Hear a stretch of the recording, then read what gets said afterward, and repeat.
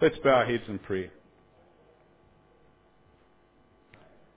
Heavenly Father, as we come to your word this morning, I pray that your Spirit would help us to settle our hearts, to open our ears and our understanding to see what is here for us. Keep us in your word, Lord, so that we may do your will and bring you glory. We ask in Jesus' name. Amen. So we are continuing our tag team exposition of the book of Revelation today in chapter 15, and we'll be looking at verses 1 to 8. So if you could please turn there now. But before we start to read it, I want to ask you a question. How big is God? I don't mean physically, I mean in character and ability. You see, as we consider this passage here, it's in its obvious context as part of the book of Revelation. The scope of God's character and ability is something that we are going to encounter along the way. And that's great because it gives us an opportunity to specifically think about how let's make this personal, how I personally see him. And there's lots of reasons we'd want to do that, but there's one particular direction I want to go in today. The book of Revelation is written principally as a book of encouragement. It says that right up front in its very first words. Verse 3, "Blessed is he who reads and those who hear the words of this prophecy and keep those things which are written in it, for the time is near." Rightly read, it's certainly true that believers do receive that promised blessing and encouragement from this book. However, to be very honest, I have often felt some other things as we've gone along this journey during the last few months. Perhaps it's just me, but perhaps you too have felt a profound sense of sadness as we've talked about the delivery of God's judgments on an unrepentant world. Because it seems that so many people will enter an awful and unrelenting punishment. It's such a waste and such an opportunity. And dare I say this, sometimes it also seems a little unfair to us. It's quite easy to visualize a Hitler or a Pol Pot or a Mugabe being worthy of such a punishment. But what about your next door neighbor or the mechanic who services your car? What about a loved one? Why would they deserve such a thing? And further, why not also me? Because I know my many sins.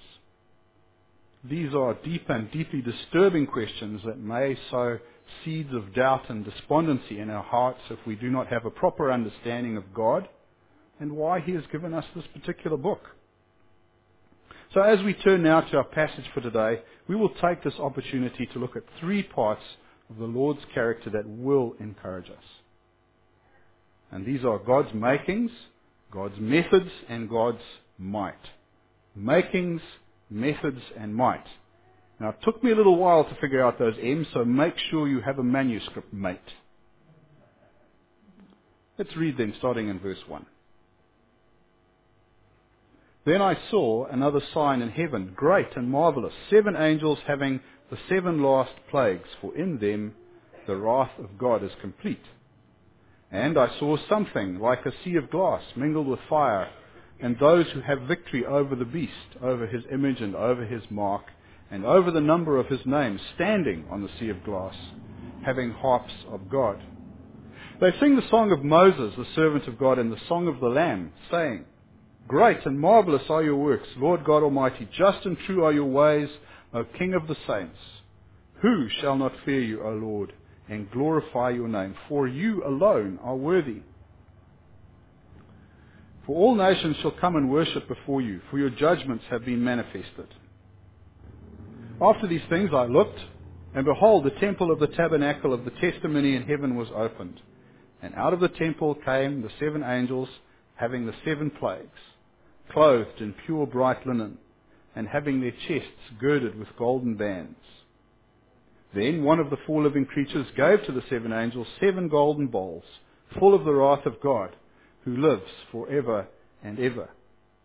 The temple was filled with smoke from the glory of God and from his power, and no one was able to enter the temple till the 7 plagues of the 7 angels were completed. Now, at this point you might be mentally reeling, because in our study so far there have been so many 7s.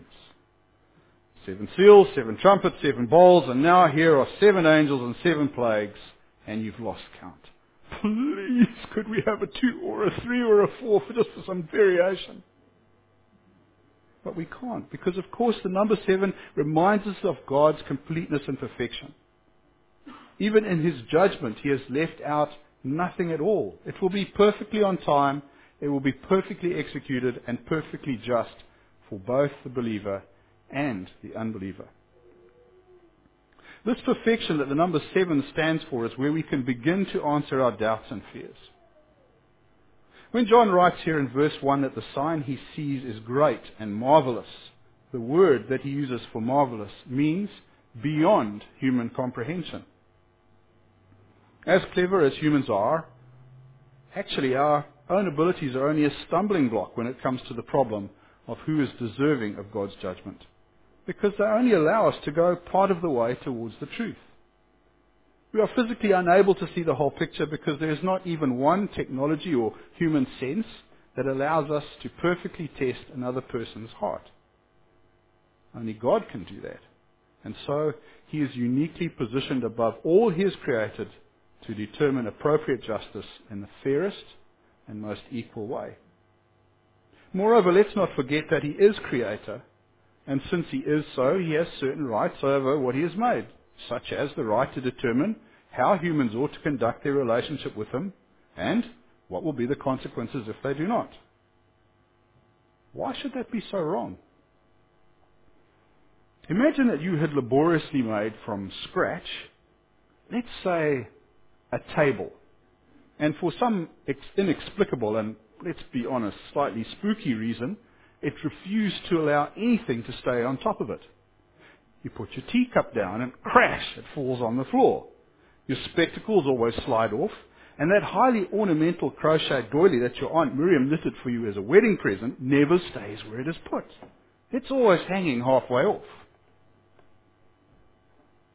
Would you take pity on the table because it's so decorative and because you spent so many hours sawing and planing and chiseling?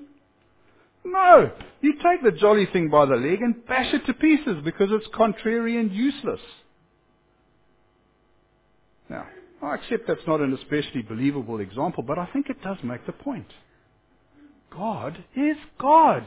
Capital G-O-D. And what He does goes well beyond woodwork. He made us and everything that surrounds us to infinity, which on its own ought to tell us something. And therefore He owns us, and as such is the only one who can make the final decisions about what we should be doing or not. And those decisions will be made perfectly because that is invariably His nature and ability. God is great and marvelous in ways that we are simply not able to comprehend.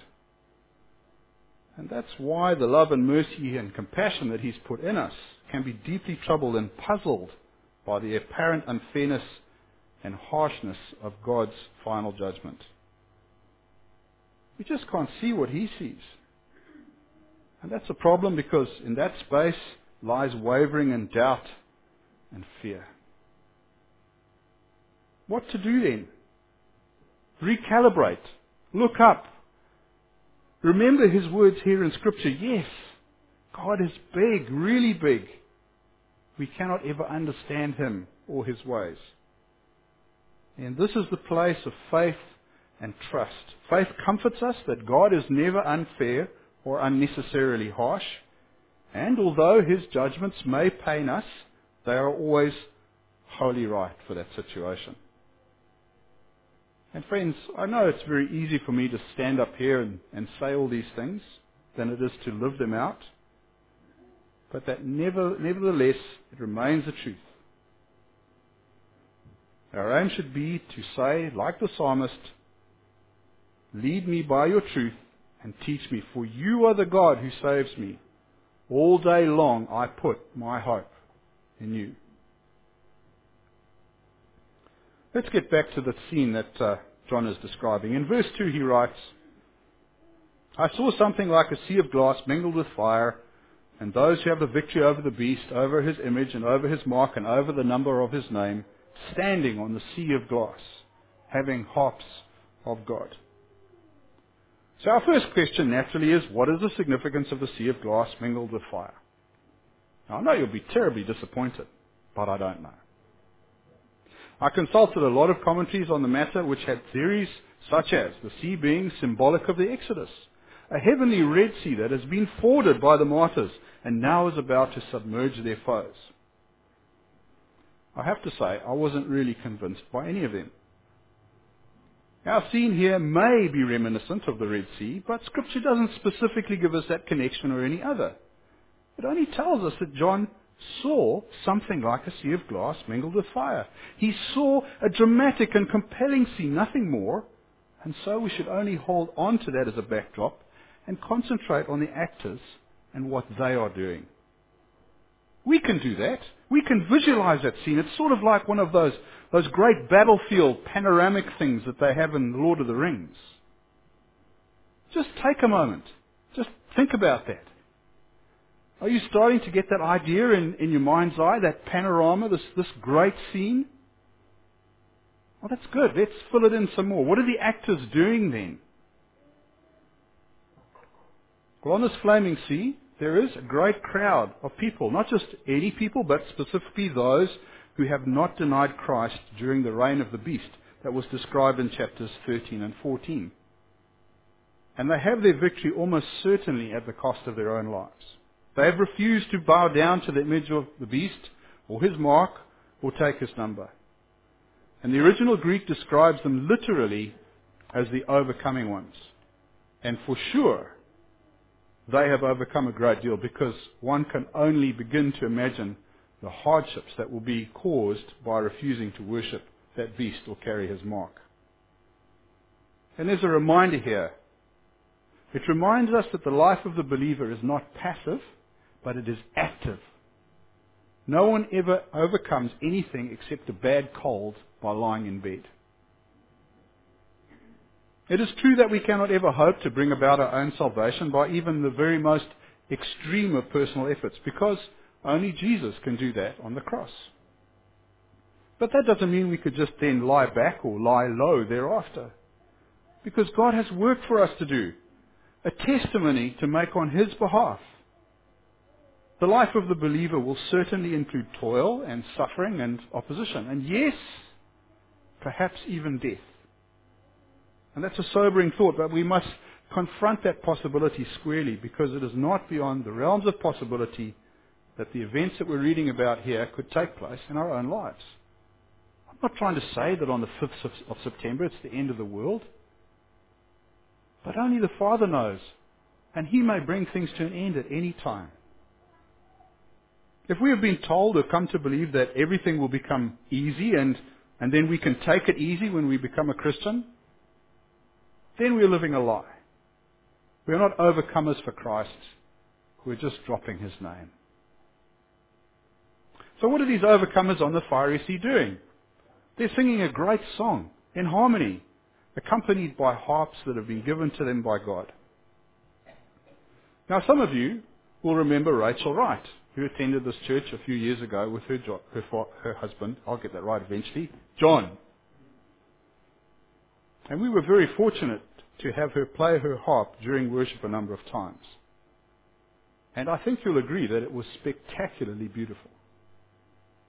Now, imagine 100,000 such players using perfect heavenly harps. Yes?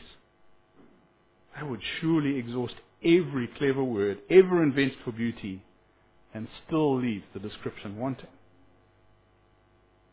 There's something else to take notice of here. Although this is a crowd of overcomers, they're not singing a kind of victory song that points in any way to themselves. No, all attention is quite properly focused on God. One commentator writes this in explanation. He says, "Heaven is heaven because in it at last all self and self-importance are lost in the presence and glory of God." I don't know about you, but I'm really looking forward to heaven then, because I do keep tripping over myself. Now in verse 3 they are described as singing the song of Moses and the Lamb. And once again there are many descriptions for exactly what and why the song may be, and if there is one song or two, and so on. But again, Scripture doesn't specifically give us that detail, and so we shouldn't make things up. What we are told is what they are saying. Great and marvelous are your works, Lord God Almighty. Just and true are your ways, O King of the saints. Who shall not fear you, O Lord, and glorify your name? For you alone are holy. For all nations shall come and worship before you, for your judgments have been manifested. A while back I asked the question, how big is God? And then went on to say we'd be looking at some answers to that in terms of his makings, method, and right. And you could be forgiven for thinking that I'd completely forgotten about that. I'd lost my way. We've been going for some time now and not said anything about any of those things yet. Well, I haven't forgotten. I was just waiting for the right bit of the text, and here we are. To begin with, one of the important things that's happening here is the Lord's right to rule over and judge his creation is being publicly declared.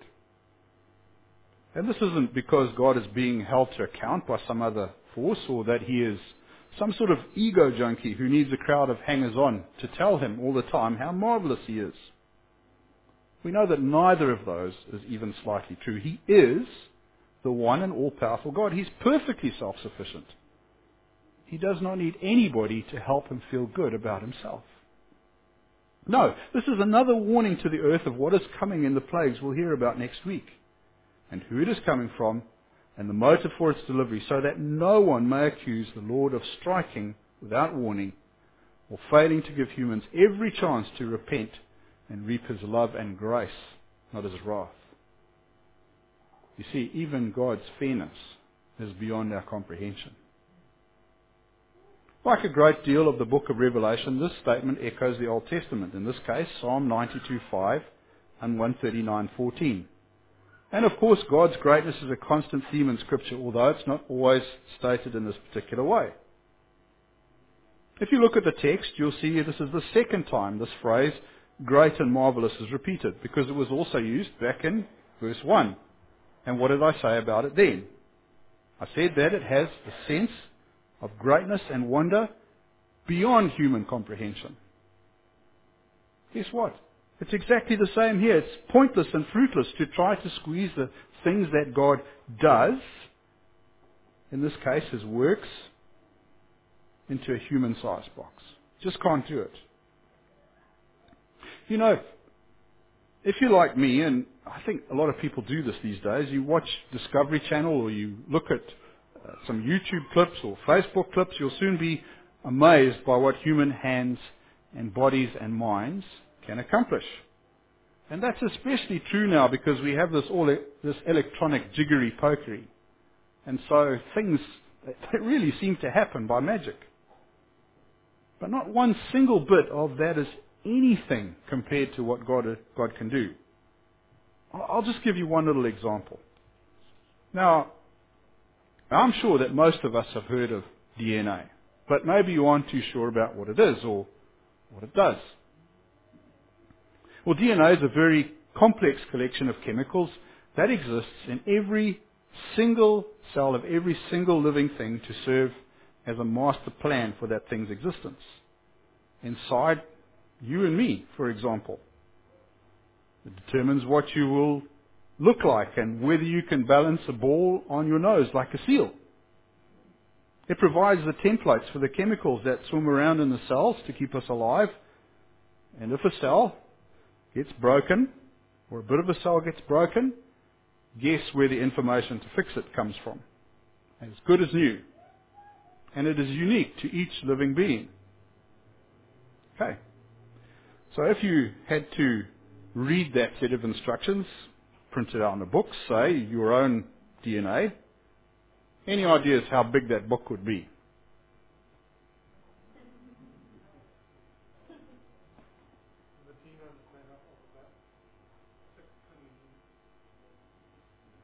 Okay, it's a big number. So I'm going to explain that in a way that makes sense. I'll use Bibles because hopefully you've got one in your hand. So an average Bible has got about 3.5 million letters in it, depending on the translation. And that might sound like a whole lot of letters already, but actually you need 850 Bibles to hold the whole of your DNA if it was printed out that way, like this that you can see here. Okay, that's a shorthand for what DNA looks like. Can you imagine 850 Bibles filled with that? And remember that there's one of those inside every cell of your body, and scientists estimate that there's around 37 trillion cells in your body. Is that big? God created that. Great and marvelous are your works, Lord God Almighty. Who else could do those things? Next, our second M, God's methods. Just and true are your ways, O King of the saints. What does this word just mean? Because in modern English it can be used in just so many ways. Well, to start with, it doesn't mean almost or nearly or closely or exactly or barely, like just at the point of death or just enough, and so on. But hang on. Since I'm here, I will briefly and somewhat pointlessly go off course a little to explain a Southern African peculiarity connected with the word just that may from time to time cause you Kiwis some confusion. You see, the phrase just now, as generally used here in New Zealand, is past tense. It means something that happened just a little while ago. However, although Zimbos and South Africans may also use it that way sometimes, they mostly use it in the future tense. Darling, will you wash the dishes? Thinks, I'm reluctant to leave my beer and the couch. Quickly responds, yes, O light of life and balm of soul, I'll do it just now. See, he'll get around to it in due course, maybe when the bottle is empty. So, just now, when you hear it, and think we're talking weird, you'll know why. Of course, none of these uses of the word just is what's meant in Scripture here. The Greek that John has used is dikaios, and it can be used in a few different ways, but here as relating to God, it's used in the judicial sense of giving each one what is properly due to them in the law. And when I say properly, I mean fairly and reasonably. Now, it's said of the law that ignorance of it is no defense. But that doesn't help us feel that we've been treated fairly when we've been caught out in Auckland entering the bus lane too early. What's a bus lane anyway, officer? I'm from Wanganui, and there was a space with no cars in it, so I drove there. This is not the way God has treated humans. Right at the beginning in the Garden of Eden, He explained the rules. Don't eat the fruit of those trees.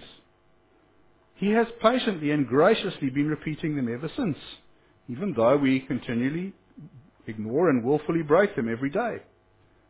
He has not ever changed the rules, and He lives by them Himself. The Lord is the very author and perfecter of justice, and so no one else who has ever lived has ever come close to God's qualifications for its application. And as we shall see, His justice will be applied here by the 7 angels. There is a second aspect to God's methods.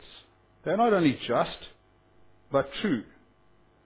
The Greek word that's used here for true means something that which has not only the name and resemblance, but the real nature corresponding to the name, and in every respect corresponding to the idea signified by the name. Now that's a bit of a mouthful, so I'll simplify that. The name, the nature, and the idea all deliver exactly the same thing. And I'll give you an example. See, a few years ago, my family and I visited Rarotonga, and one day we visited Avarua to see what was in the shops there. Now, there aren't a lot of shops there, and they tend to be general stores with quite a large variety of things in each store. And while I was waiting for Joe to finish looking at souvenir leaping dolphin water vessels, I was more than amused to see some boxes of aftershave and display case. See, from a distance, they really looked like the aftershave brute. Do you remember that stuff? It's brutal in a confined space. But on closer inspection, they were actually branded as burnt. The color was the same, the style was the same, and all those flowery things around it, but the letters of the name had been cunningly rearranged, and I can only imagine what it smelled like. The idea was there, but the name and the nature was not. It was not true. There are no bends or twists or variances in God. He is true. He is truth. He has no hidden agendas or quirks of character like humans. He is unique, and so whether he declares reward or plague as judgment, you can be quite certain that it is perfectly appropriate for that person. And this is why he alone is King of the saints. Now we come to our third M, which is might. Verse 4, who shall not fear you, O Lord, and glorify your name? For you alone are holy. For all nations shall come and worship before you, for your judgments have been manifested. Now, according to Facebook, as of April 2018, Vin Diesel, the Hollywood actor, had the dubious honor of having the most followers for his page. 100.42 million to be more or less exact. So he's a pretty popular dude. I don't know how many of those followers actually fear him, but given that the world population was estimated to be 7.6 billion people in 2017, that leaves rather a large number of people who have no feelings for Vin at all. Verse 4 says, who shall not fear God? That means, will anyone at all, in all of humanity, past or present, including our current 7.6 billion and climbing, not a single one of those will not ultimately fear him and glorify his name. But hang on, Dave, what's this fear thing? Isn't God supposed to be love? How can being scary and terrifying be the right feelings to have for someone who is supposed to be the very most loving person ever? Back to the Greek we go. Fear is the word phobeo. And guess what modern word that we get from there? Phobia. Yeah, phobia, of course. And a phobia is defined as an extreme and irrational fear of simple things. Now, it's pretty likely that we've all met someone with a phobia, or maybe we even personally have one. And that should be very helpful then in regard to understanding how strong the feeling is. Although it's maybe not so hot in figuring out how fear and love might fit together. And of course, I don't want to take the comparison too far, because a proper relationship to God is not irrational. Far from it. But the point I do want to make goes back to the how big is God question. What we read here shows that we ought to have an extreme, almost a phobic amount of respect for God because of who He is, what He has done, is doing, and will do. Depending on our relationship with Him, those doings may be extremely loving or extremely wrathful. Well, which one do you prefer? The other word that might cause some confusion here is glorify, because for Christians that word usually brings to mind the idea of praise that's coming from the heart. We read here that all humans will glorify God's name. But it's kind of hard to imagine Hitler, for example, with his arms raised in praise instead of that silly salute to himself. And it's a much bigger problem than him, isn't it? Because if we look around, we'll see that the majority of folk around us have no interest in him at all. And so this claim of Scriptures might be a bit confusing. We need to think in context. Of course, that monster would never glorify God while on earth. But here in Revelation, when he will come face to face with Almighty God in heaven to realize the very gigantic enormity of his blunder, he will bend his knee and acknowledge the singular holiness and majesty of God. And he will not be alone, because all who have ever lived will be called to account for their lives on their own knees. Glorifying God is so much more than just praise. It is acknowledging His bigness, His glory and might and power and holiness and righteousness. But here's a question. Will you do that now, willingly as a child of God, give Him praise for those things on your knees? Or will you wait until it's too late and you have a terrified certainty of judgment? Can you see how big God is now? Will that vision crush you? Or will it encourage you? Do you worship Him? Or will you still resist Him? That's a lot to think about. That's our 3 M's. Makings, methods, and might. But we still have to finish this passage off by looking at verses 5 to 8. And I don't think it'll take more than an hour or so. Before we do so, I just want to draw your mind's eye back to the scene that this event is taking place in.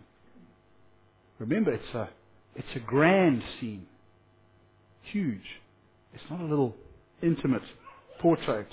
There's a vast crowd of saints on this sea of glass mingled with fire, and they're all singing and playing their harps in the most beautiful song that you've ever heard.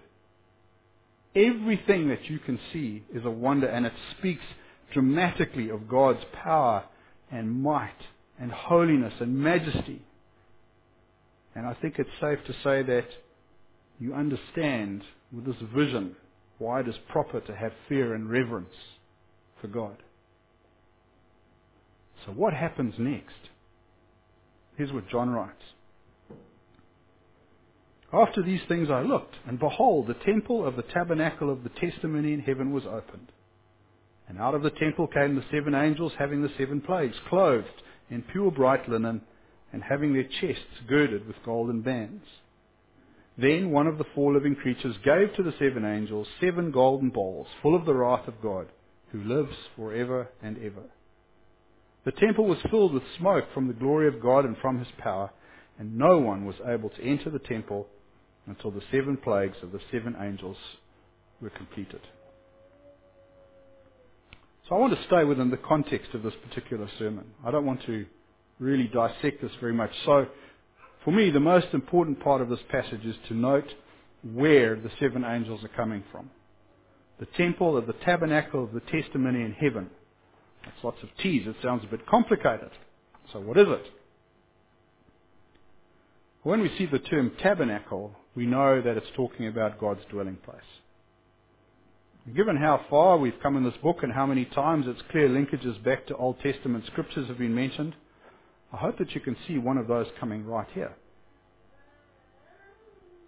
If we go to the book of Exodus, we'll find that the tabernacle of the testimony was the meeting place, a tent basically, also called the tabernacle of meeting, where God would meet with the children of Israel.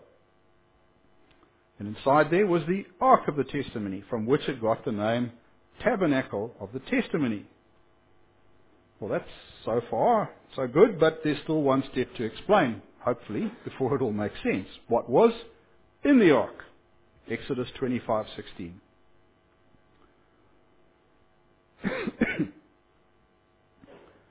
And you shall put in the ark the testimony that I will give you. Well, that's nice, but we're still stuck on the word testimony. What was that in more common language? Well, the testimony that God gave to Moses was the tablets of the 10 Commandments, which stood as a witness of the Mosaic covenant and the entire body of Mosaic law that Israel came under at Mount Sinai. So the ark had the law inside it. Then it makes sense that the tent it was in would be called the tabernacle of the testimony. And the tabernacle was always understood both as God's dwelling place and the place where all the rules lived. Where did those rules come from, Moses? That tent over there, and please don't try entering it to argue about them. In the Bible, things on earth are very often pictures of things in heaven. So we have this place the Israelites had that signified both God's dwelling place and the law. So guess what we have here in heaven? The very same, but not a copy. This one here in Revelation is the original. So now we have the whole thing, the tabernacle of the testimony in heaven.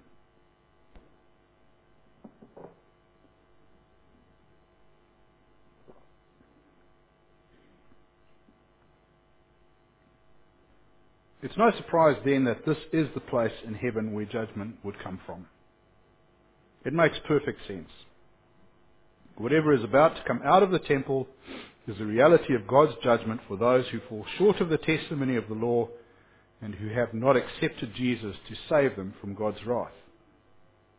And this is why the angels and the contents of their bowls come straight from the temple, for they have and must have the Lord's full authority for justice to be done. There we are. Now, hopefully we have the scene nicely set for Colfane to start explaining to us the following judgments in the coming weeks. We have the saints, the sea of glass, the glorious song of God's greatness and authority, the angels, and this great and terrible temple. Try to hold these thoughts and this picture in your mind for next week. At the outset of this sermon, I had two goals. Firstly, to dissect the passage as part of the book of Revelation, and secondly, to use its contents both as an encouragement and a challenge. I asked you, how big is God? If you are a believer, then I pray that you found a very big God indeed, one who is abundantly able to make good on all the promises that He has made, that He will bless you and keep you. He will make His face to shine upon you and be gracious to you, lift up His countenance upon you, and give you peace. If you are not a believer, I would still wish all of those things for you. But sadly, you can't have them as you are. I hope you understand that none of these blessings are possible because of your own life choices. They make you an enemy of God. He is big. His blessings are big too, but so too is His wrath for His enemies, and you cannot hide from it. So choose your side wisely then. Let us pray.